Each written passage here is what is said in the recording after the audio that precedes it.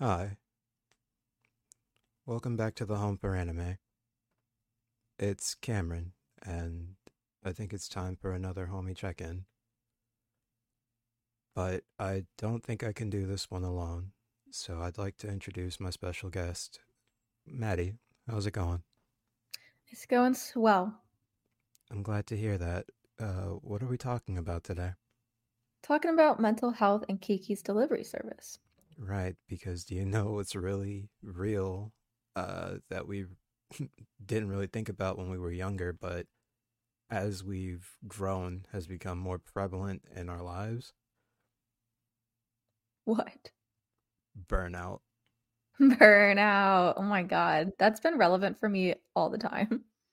It's so funny that this film that has meant so much to multiple generations now, because Kiki's Delivery Service came out in 89, correct?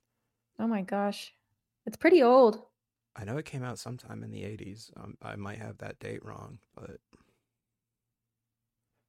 it's just something that has defined a generation, defined two generations, because I know it meant a lot to millennials and to us as Gen Zers, and dare I even say these alphas.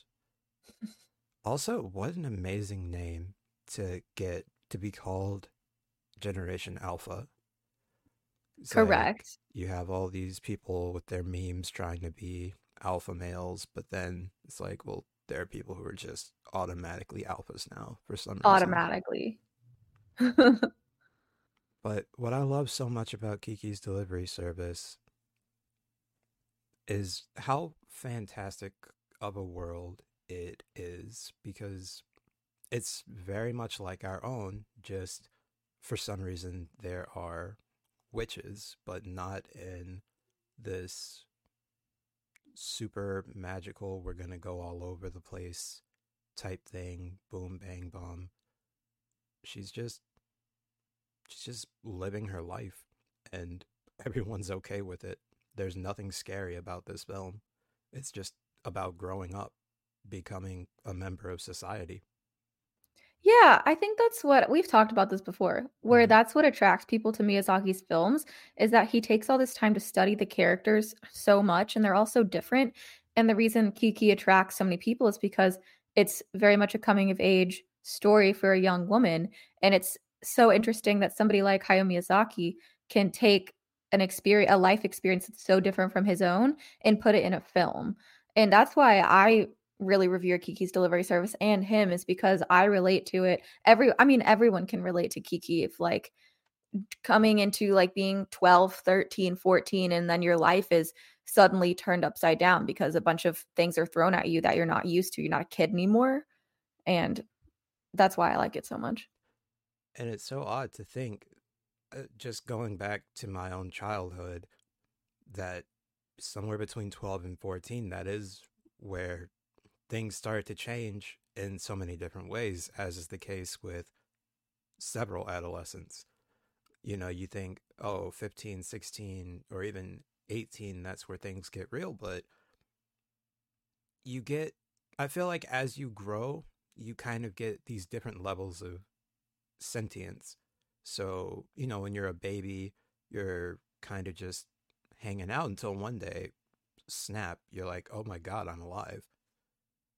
And then that kind of doubles down once you hit somewhere between the 12 to 14 mark. I mean, some people may have experienced things like academic prowess, or they might have experienced bullying, or really, you don't know what's happening in someone's home life, but there's just something extra added. And I don't know if that's because middle school is a thing, or if it's just because that's when your body starts changing. But what Miyazaki did that I really appreciate with Kiki is we don't see the entire year that she goes in for training. She is just moving along life very slowly. It's very much a slice of life adventure. So we're watching this happening kind of in real time. So it's just impressive to me that while we don't see her continue to grow physically, we see this key moment in her life where she's growing mentally and emotionally, especially because, and I don't know how you interpret this, but when she is in the midst of her development, after she's, developed her feelings for Tanbo, and she finds herself not able to use magic, she also can't talk to Gigi, her cat, anymore. And it was very kind of revelatory. I don't think that's a word. It gave me a revelation, um, because like, did you used to talk to your stuffed animals or try to talk to your pets, and you just have this active imagination of, oh, they can talk to me. Yes, that's actually it's the saddest part of the entire film, in my opinion. Slice of life is the best way to put that.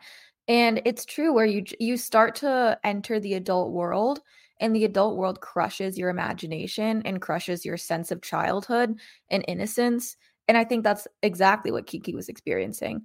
But then it's also like, how do you retain that innocence and that childhood and make that a strength instead of something that is conforming? And that's where I see Kiki going through, is kind of like, how do I become a person? How do I make money? How do I get people to like me? And what am I going to lose with that? And that's just what everyone goes through to an extent. It's just what is so impressive about Miyazaki and the film as a whole is he manages to give Kiki something that children, it seems like all children might feel like they are going through, which is, oh, everything is life or death, because in the maybe last 20, 30 minutes of the film, of course, we have our adventurous Tombo who's just trying to fly, but then we have Kiki who, after having lost her powers, has to figure out, well, things are going horribly wrong. How do I save this boy who I like, who is about to fall to his death? That's a life altering moment for her. That's a defining moment in her life. And I think that Miyazaki realized all children go through something like that. And he put it into the widest possible scale for her scope as a child, because that's how we see certain things, or that's how we saw certain things. I think it's true that people are faced with those decisions when they're growing up, and it's a choice that you make, either to stand by and watch something happen and then grieve it, or to actually step in and do something about it. And that's exactly what he gave Kiki, was that strength and that choice, that autonomous choice to be like, I'm actually going to step in and fix this situation and do something about it. Which, it's so beautiful that this comes at the end, that it's a happy resolution to say that life does go on, because while we're in the middle of the movie, and I feel somewhat silly for going to the end, but I just felt that it was fitting, but going into the topic of burnout, as Kiki is losing her ability to use magic, as she's losing her ability to talk to Gigi, and everything that she was working so hard for just kind of tumbles, that's the most relatable, aspect of the movie to me, because Mhm. when you're a kid, maybe it's like, oh, I'm so tired of trying to hold things together. I'm tired of trying my best at school, because I don't know about you, but school got really hard for me in middle school, which is, how old I would have been when this took place. I was burnt out, and I didn't realize it at that time, because when you're a kid, maybe you think about, oh, I'll be 21 one day, I'll be 30, I'll be 50, maybe I'll be 100. You don't think about, I'm going to be 19, I'm going to be 20, I'm going to be 22, 23, 24, 25, 26. as is the case with you and I, so on and so forth. And every now and then, we have that internal struggle of, I'm good at something, or there's something that I have to do, but it's lost its luster within me. I no longer have the magic to make it happen. So, watching this as an adult means something different to me than watching it as a child, because as a child, I can relate to, oh, like, I get it. It's like, it's hard kind of like losing these things that you really cared about, and it's really hard to make those big decisions, but the decisions just get bigger. And as creative people, you and I both understand that we can't always make what we want to make, no matter how hard we try, because sometimes you just do something so much and for so long that even when you think, oh God, I'm about to hit this stride, I'm about to reach the next plateau, you just stop and plummet. Yeah. And also something with creativity and creative people is it takes effort. And in Kiki's delivery service, when she goes and and handles painting with her friend who has that whole conversation with her about the creative flow with that. It's just like sometimes creative people can't create in that moment because of some kind of mental block, or the mental block is so overbearing in a different aspect of life that it's like, okay, creativity comes natural, but it also takes effort to make it a thing. And sometimes you just can't put in any effort because of depression, because of anxiety, whatever it is. That external adult life that Kiki's going through and realizing that she's a part of is crushing, and it becomes overwhelming, and you just get depressed, and it's hard to create when you're in kind of a spiral like that. I mean, how can you be at your worst and still create things? Some people do. I've experienced that a few times where it's like you channel it into a certain way, but sometimes it's just like, no, my creativity comes from joy and happiness and me living and experiencing life. And now that I am crushed beneath the weight of my own life, it's difficult to make something that I'm proud of. And for me, it's like sometimes I manage to get that inspiration to keep going, but it comes from the worst possible place. And I hate that. I hate Mhm. it when my burnout is resolved by malice, because there's no love anywhere in the project. And then I listen to it and I think, what have I done? Or I'll look at it and I'll think, this is terrible. It's kind of like cooking, like you can tell when something is made with love and when it isn't. Yeah, I can relate to that too. Whenever I make things when I'm really depressed, a lot of my art in high school came from depression. And I look back at some of that and I kind of cringe because I'm like, "Oh God, that hurts." It hurts me to look at some of that stuff. To reflect and think that that is something that you were going through, and that that was the only way that you could think to express yourself. Yeah, and people put artists up on a pedestal who go through depression, like musical artists, painters, like Jean-Michel Basquiat. He definitely had a flavor of that in his art. I don't know if it was overtaking his art by any means, but people look at artists and they're like, "Oh, keep creating, keep doing more. We love this." But it's or like The Weeknd is a great example where it's like all of his music is riddled with depression and some kind of frustration, and people just want him to keep creating instead of asking and reflecting. It was like, maybe this person needs help, you know? Yeah, that is honestly a depressing aspect of the creative process and how we view creators. Honestly, I feel bad to think that when I was younger, I could relate so much to Kid Cudi, because I just thought, wow, he's upset. His music reflects that. Like, he's going through a hard time. I'm going through a hard time. I don't feel alone. And maybe that's just telling of how the world keeps getting worse, and maybe people aren't able to express themselves the way that these artists can, so they kind of cling to them, not even to the point of a parasocial relationship, but an I understand this music or this art or this show, this resonates with me, and now I like this artist. Now this is someone who I follow, their journey I follow, their content I follow, their art I follow.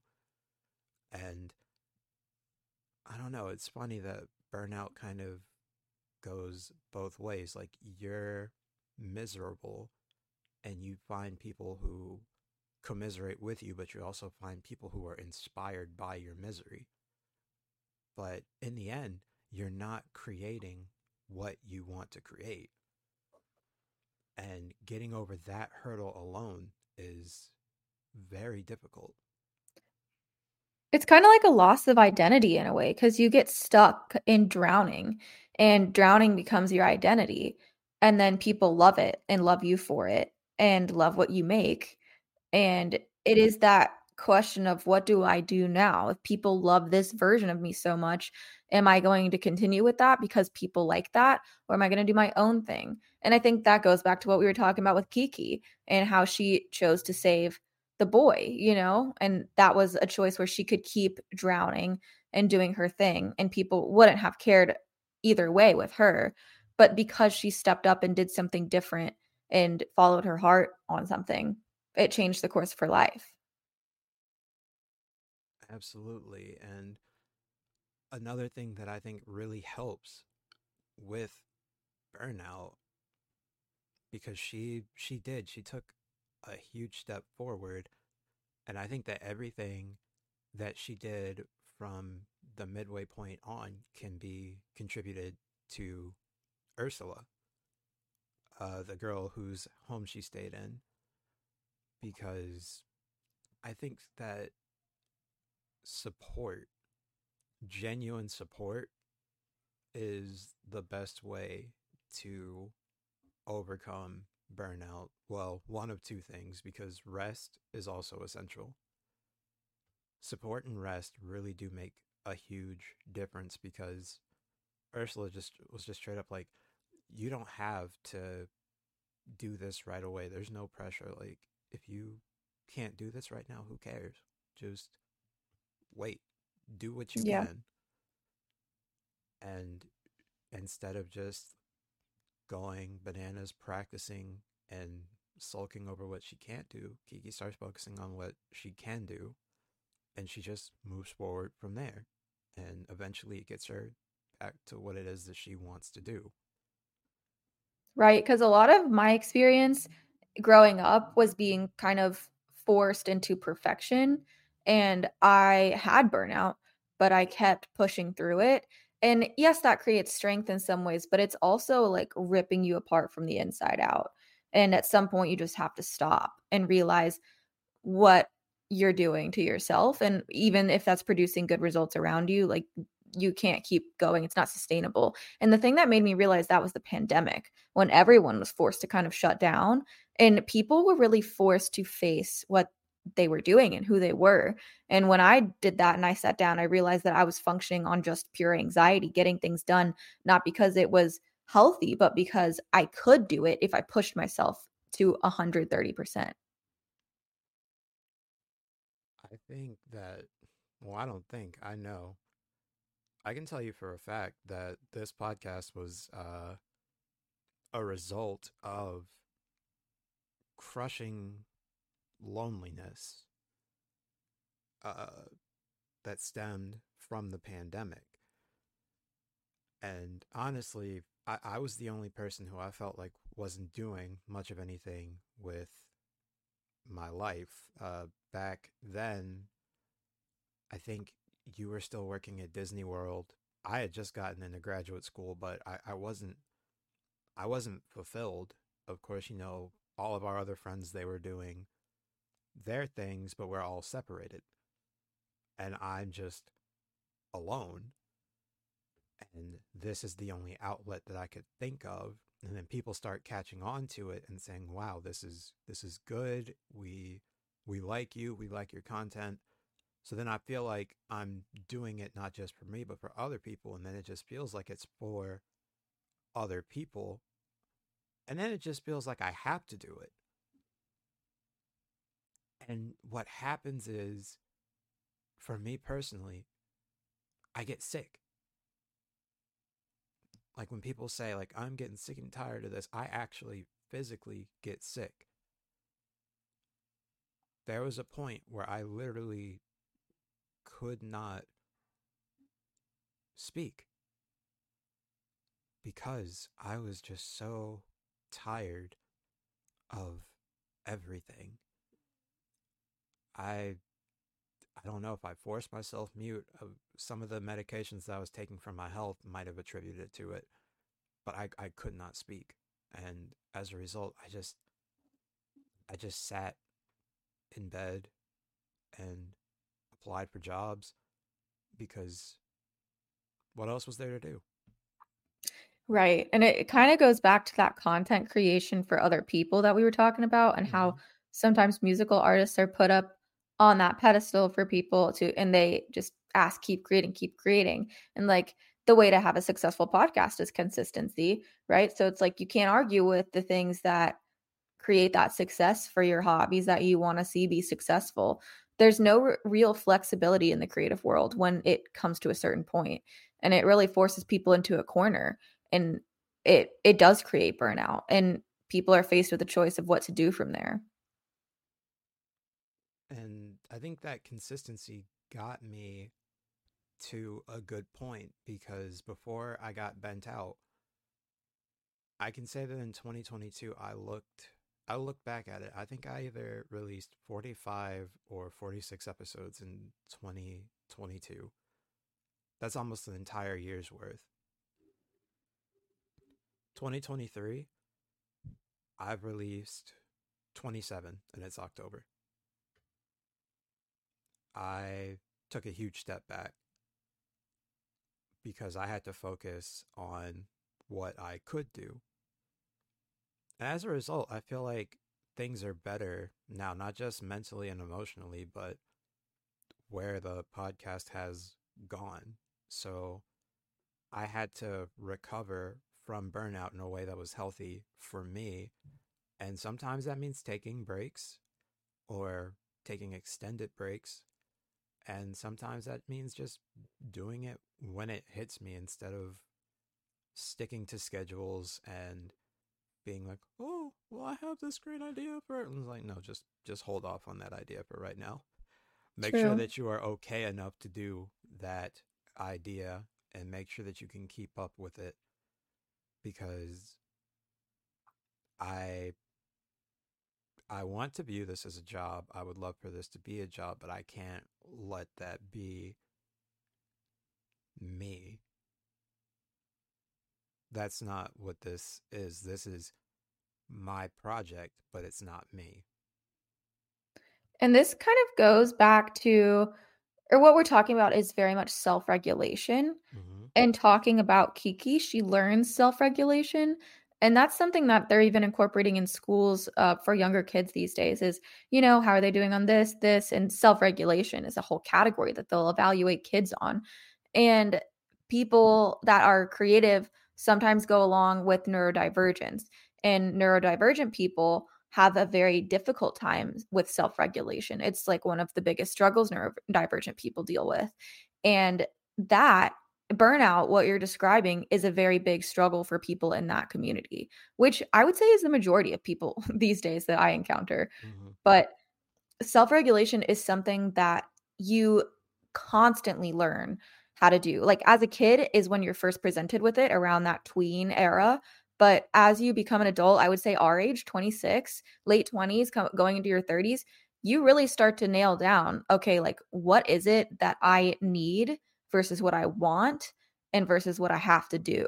And how do I organize that for myself? And how do I know my limits? Knowing my limits has been one of my biggest things in my 20s. Like, when do I stop? Yeah, same. Trying to figure out. I think you've encapsulated my feelings perfectly. Like where to stop, what I need. Learning what I need has been both the greatest struggle and also one of the most pleasurable aspects of my mid to late 20s because learning to take care of me and knowing what that entails that is such a wonderful thing to focus on because it's not about anybody else. It's not about anything else. It's making sure that at the end of the day, I am okay for me.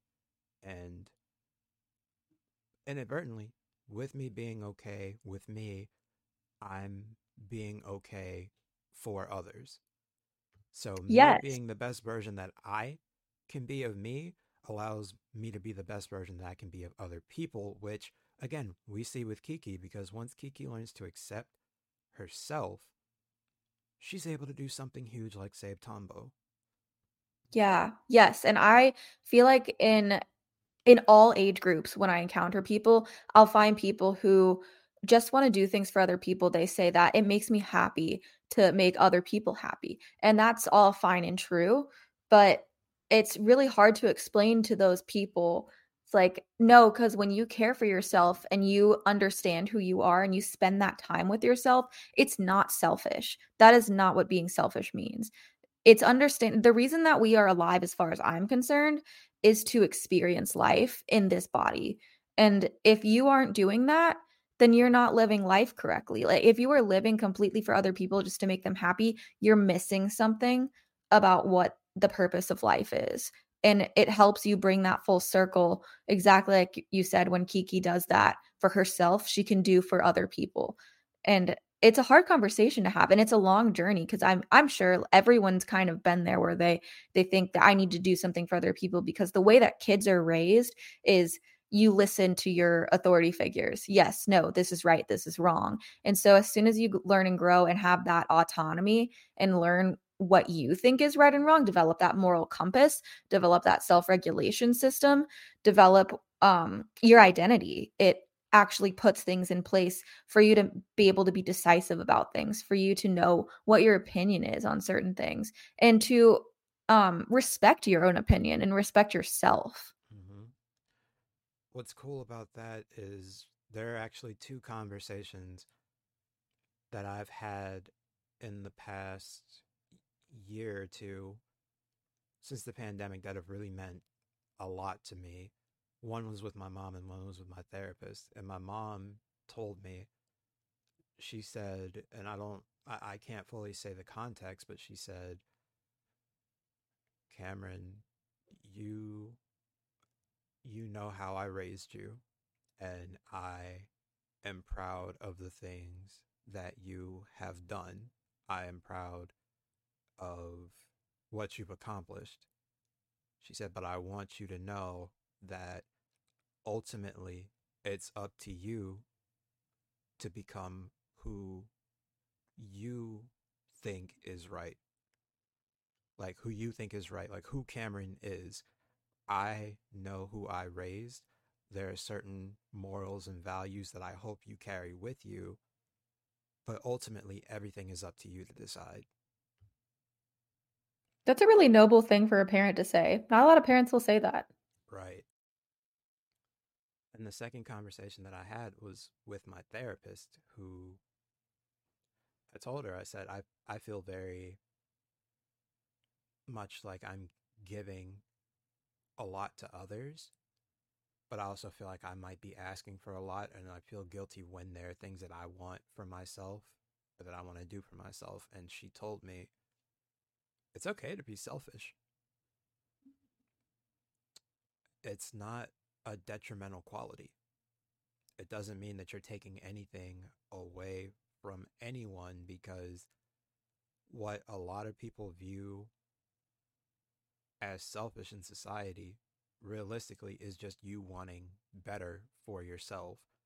Now, I would say there's a difference between selfish and greedy, but being selfish is not necessarily always a bad thing. So it's how do you live for you? I always view selfishness as treat yourself. And so Mm-hmm. every time that I am feeling bad, I just treat myself. And like that is inherently being selfish. doing something nice for yourself, doing something that you don't need or have to do, but you want to do, that's totally part of the human experience. You do in a way, you have to do those things because it's Mhm. part of life. Fun fact, I actually just I waited for the price to go down as low as it could possibly go, and Prime Day just happened, so I went ahead and um I got a couple of Blu-rays. So I got the Blu-ray for a show that I covered on here called Made in Abyss. The second season came out on Blu-ray, and a movie that Crunchyroll sent for me to review like earlier this year, maybe late last year, called Sing a Bit of Harmony, which I really loved. I went ahead and I picked those up for Prime Day because I'm like, I I deserve something. So yeah, it's just a little. It's just a little. Oh yeah, I want something for me. It's in the budget, so why not? And you gifted it to yourself, and that's something that I've had conversations with my therapist about, is when I was feeling really desperately alone during the pandemic, when I was locked inside and had really only one other person to talk to, and we were still developing a friendship. I was like, "I don't know what to do, like, I can't validate myself," and she was like, "You have to learn how to be your best friend." And that is the piece of advice with everything she said that I have carried with me through everything that I do.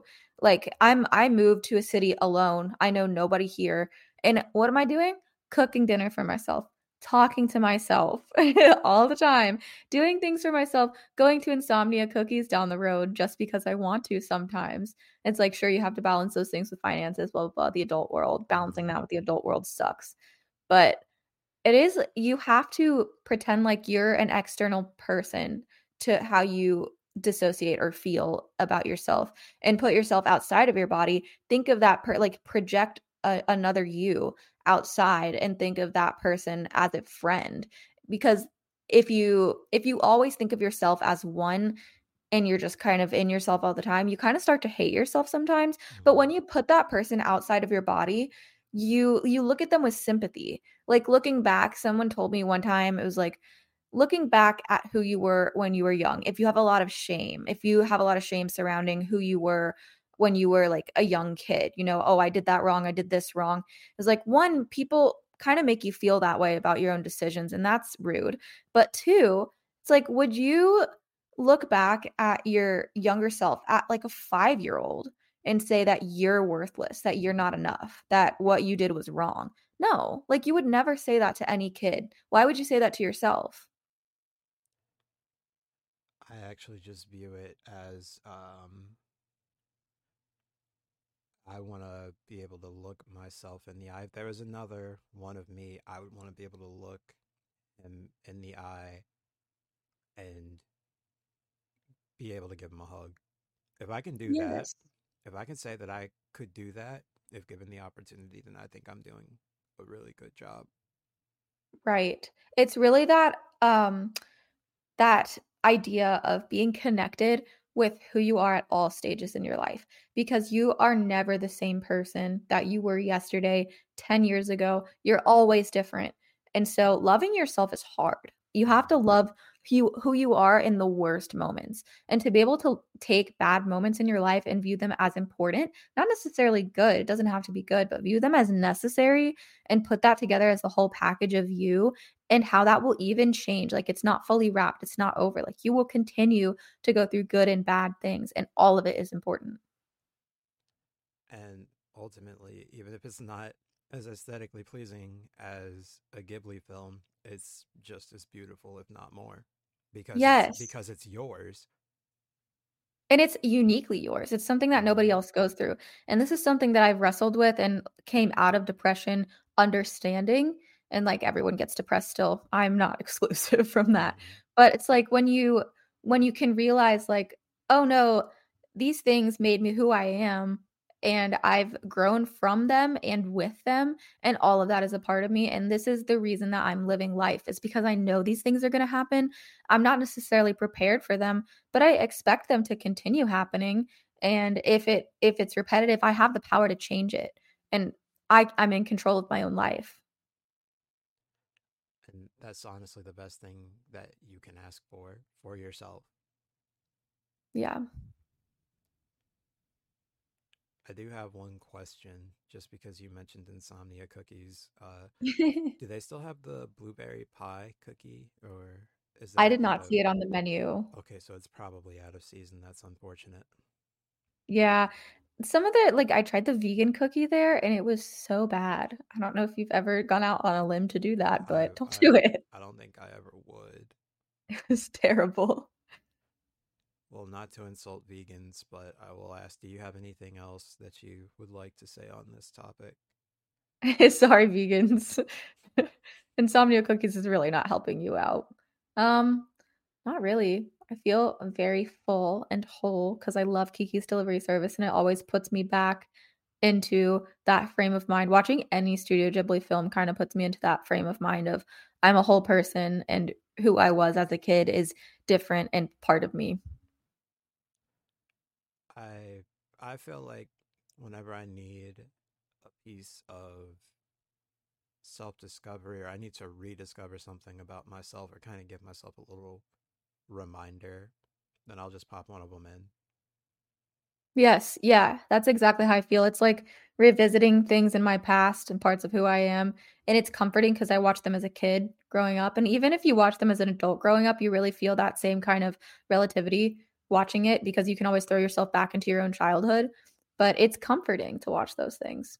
It's so funny that you mentioned that, and this is getting just a bit off topic, but the oldest that I was when exposed to a Ghibli film was, I think I might have been in my 20s when I first saw Only Yesterday.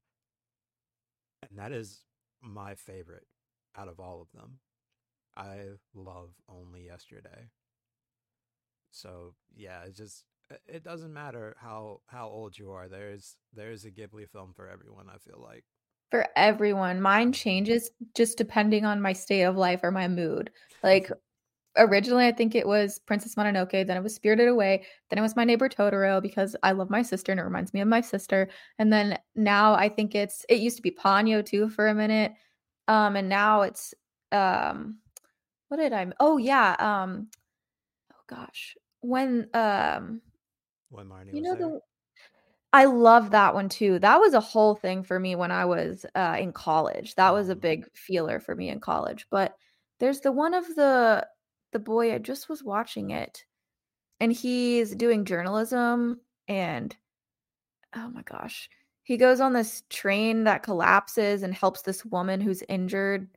Oh my gosh, I'll have to remember it later and tell you. You're not talking about Poppy Hill, are you?